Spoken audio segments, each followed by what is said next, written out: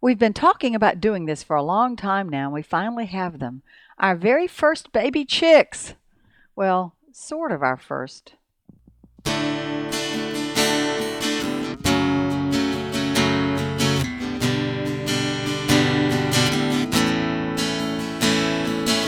Welcome to Longleaf Breeze, subsistence farmers using 3 simple principles, approaching but never reaching subsistence. It's gotta be fun while we're doing it, and we don't make all misstatements. And now, Lee and Amanda Borden.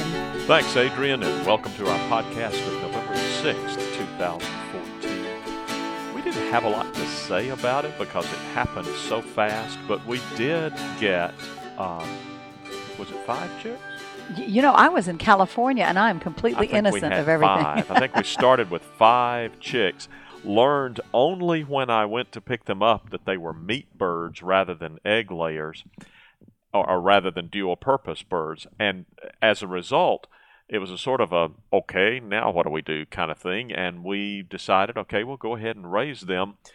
And I inadvertently left the shop door open. Didn't mean to, but I just left it sort of almost closed, but not quite. And you might want to mention where you had the baby chicks. Had them in the shop, and I was keeping them behind closed doors to protect them from Audie, because although Audie is trained and is being very good about leaving the adult chickens out on the orchard floor alone, he didn't have any training about leaving chicks alone in the shop. And he's a Springer Spaniel, which is maybe not relevant. He's a dog. I mean, that's the most important factor. But I think you're right. I think as a breed, he's trained to go after birds. Mm-hmm. So birds were, it's very much his both his recreation and his instinct to go after them. And he made very short work of those 5 chicks that we had. So this is our sort of second round, but it's the first round that you and I have done together, because you happened to be gone when we got the chicks, and they were dead before you got back. So that's right. I never got to know those 5 little chicks. I'm sure I would have become attached, but we learned something from that, and it's interesting that you mention, and again, we do not blame our dog at all for what happened. It was a human error factor, because he was following his instinct. I was actually reading up before we got these latest birds about in the Backyard Chickens. There was a blog where different people were weighing in, and one fairly experienced owner said that one of the greatest hazards to baby chicks is the family dog or cat. Exactly. So we know we have to protect them from Audie, and we are being very careful now, for reasons you certainly can understand, to keep that the shop closed up tight. Even though Audie in the past had wandered in and out at his leisure, but now it's closed up so he can't get in. And hopefully, once the chicks are out in their coop and grown up a little bit, he'll be able to come back in. It's not a permanent barring of his coming in there. We think this will last for a couple of months before these chicks have feathered out completely and will be sufficiently hardy to move to their coop on the orchard floor. Well, let's talk about these specific chicks that we have. They're cute. We went on Monday afternoon of this week. Today's Thursday, so it gives you an idea.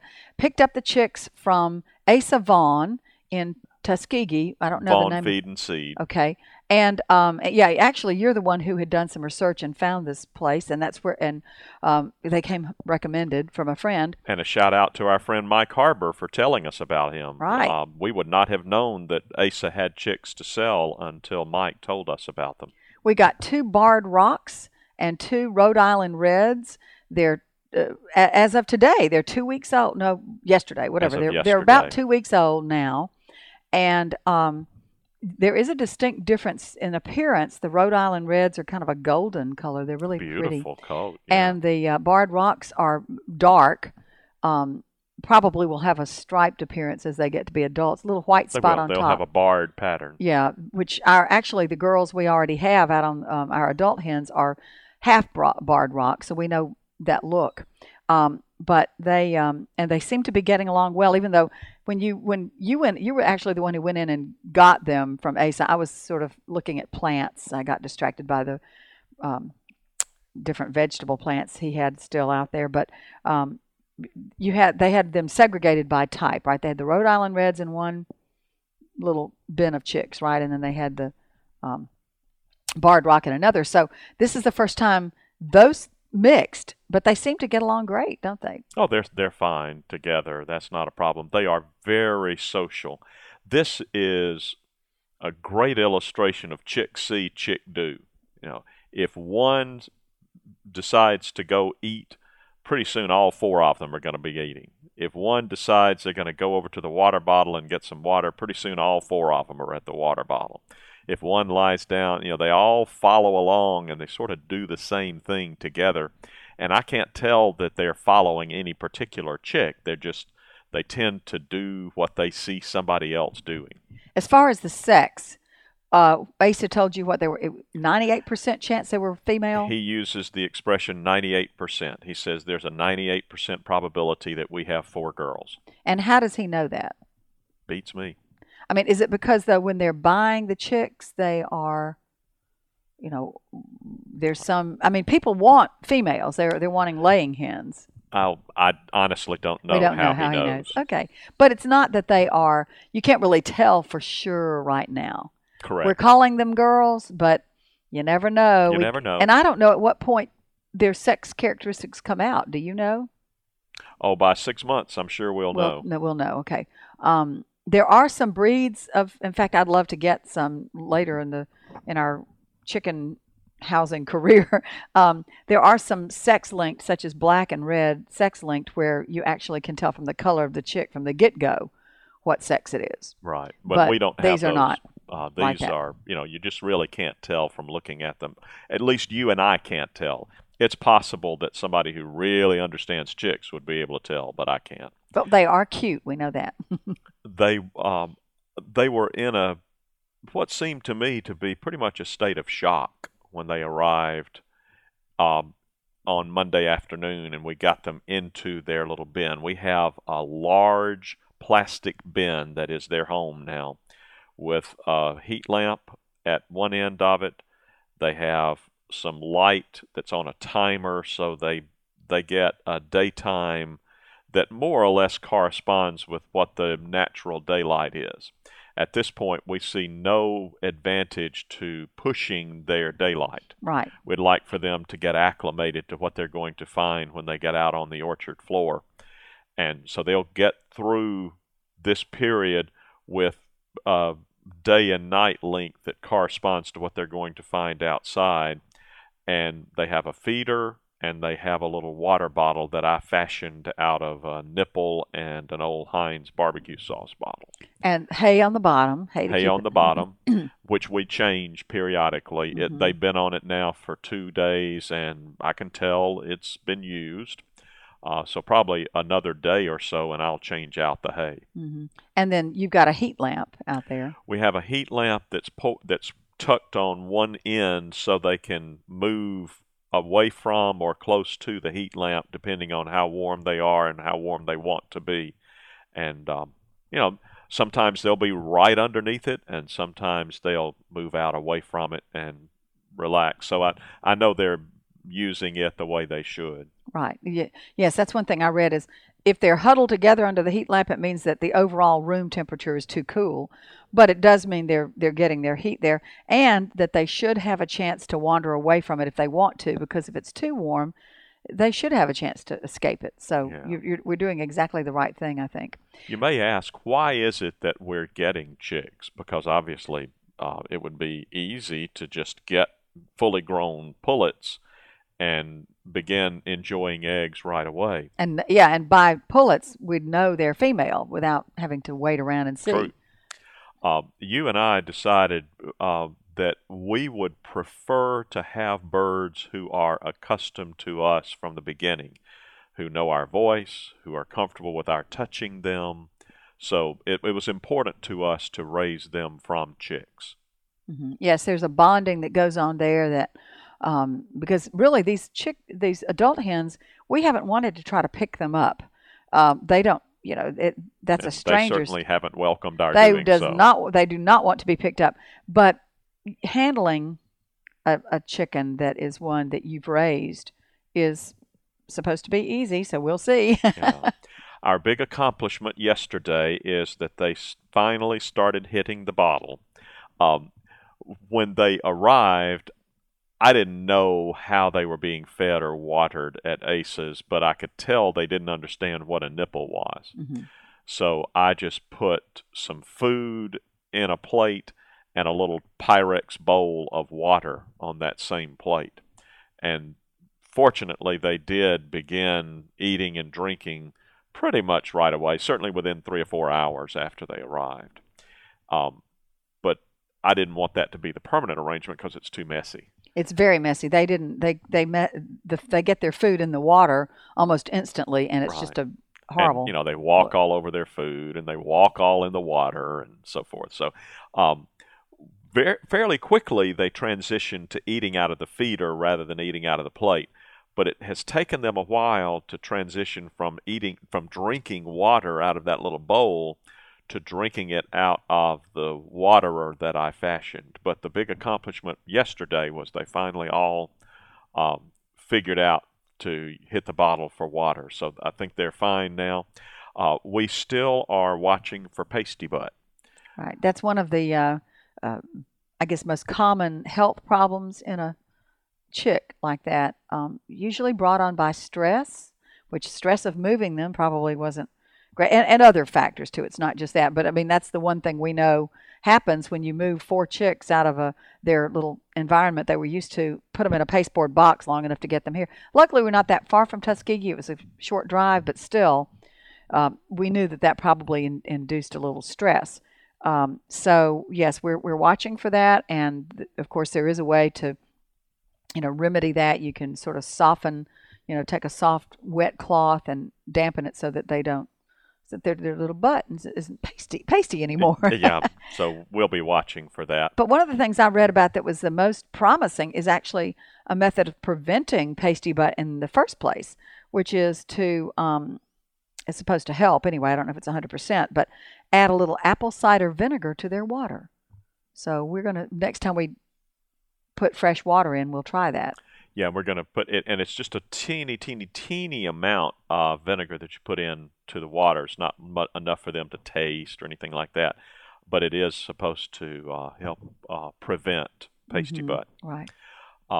In terms of how we transition from where they are now to the coop, we're a little nervous because the female barred rock, who is at least right now the most active We're of assuming the 4, female. We're assuming female. True, we're assuming female, has already begun jumping and flapping her wings as if she's trying to get out of the bin.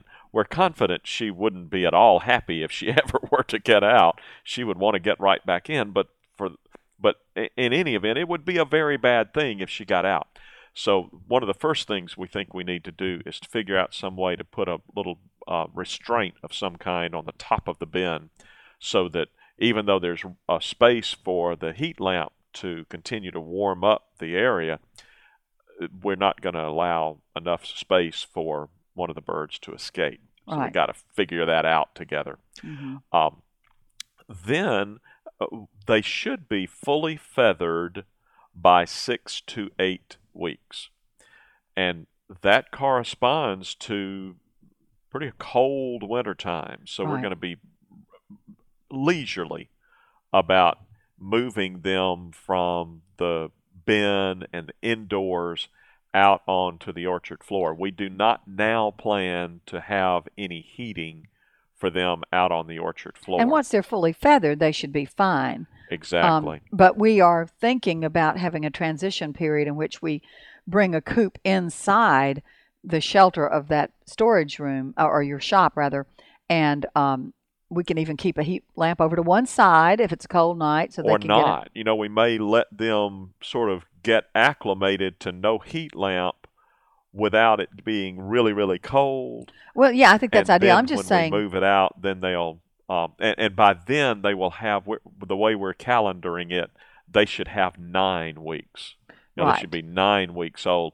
which should be plenty of time for them to get fully feathered and be able to withstand the cold. And all I'm saying about the heat lamp is when you're talking about something the size of the coop, if you just had over in one corner so they could get to it if they need to, they're not, from what I'm reading, they're not going to go sit under a heat lamp if they don't need it. Well, we'll probably know a lot more by the time we get to that and we'll know point. about the weather forecast, right? Because lately we haven't had anything that's so cold that it would be a problem. But you never know. December. So we're planning for them to arrive on the orchard floor probably in mid to late December, and then if our experience works out to be like that of others, we're hoping for our first eggs in early May. Right. That would be great timing. And I like the way that works out because what it means is we don't need to worry about any supplemental lighting to keep their days long until the fall. Right. And just to clarify, if someone's not really following why we would do that, if you're not an experienced person with chickens, which I wasn't, but apparently as the days get shorter, their egg laying production drops off, but plenty of people with chickens have learned ways of supplementing the light artificially to keep the egg laying going through the winter. And at first, you and I were saying, well, we just don't want to add any supplemental lighting because we want our hens to live a natural life. But we've pretty much come around on that. You're only going to get a couple of years of laying out of a hen, so why not go ahead and use the light, get as much production as you can, and it's going to stop on its own accord anyway. Right, and I think we've satisfied ourselves after going to that chicken workshop and talking to Dr. Joe, that it's not harmful to the chickens to do that, to add that light. Doesn't seem to bother them at all. It's not. So I think you're right. But as you said, this year, it's a moot point because they'll be too young to be laying. Next year, God willing, they're all still alive and healthy, then we will cross that bridge of how to supplement their light outside.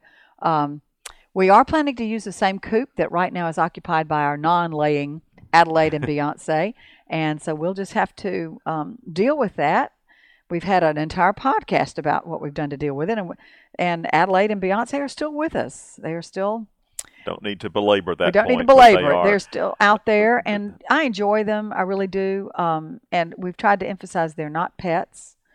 So when the time comes, they'll be, as Barbara Kingsolver says, give them a good life until they're good on the table. And they're having a good life right now. And one of the things we want to do is we want to go ahead and remove them from the coop and get the coop up off the ground, let it air out, get nice and clean and disinfect it. Yeah, we have to disinfect it because young chicks are prone to diseases that older chicks have either had or become immune to, and that disease could still be in there. So we want to make sure that the coop is as clean as possible and let it air out for 2 or 3 weeks before the new chicks arrive in it. And, of course, by then they won't be chicks anymore. They'll be chickens. Oh, I know. They'll be pullets. Pullets.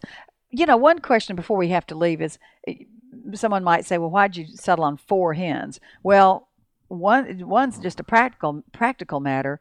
The coop that we currently own will only house up to 4 hens. Now, we have a run attached that will allow a larger number. But right now, just the coop itself, and they must have access to a coop, has capacity for only 4. Yes, I think I'd like to have more chickens. I'd like to have a larger flock than that in the future. That will necessitate building a larger coop, and that's something we can think about for later. So over time, we may end up with a larger flock. Right now, that's how many we have. I fully expect we're going to have plenty of eggs for us from 4 good hens. We've never had 4 good hens before. You're right. We would have plenty of eggs for our family, you and Adrian and me, here at the farm. More than enough.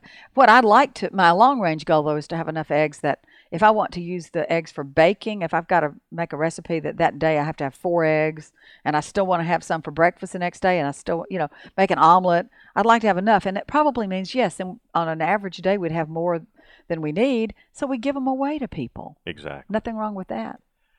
So that's how things are working. Oh, there's one other thing I wanted to mention. They say that it will be helpful to your chicks if you give them some place to roost. By 4 weeks of age, right? That 4 was younger weeks than out. So that's in 2 you know, weeks. Yeah, basically Thanksgiving.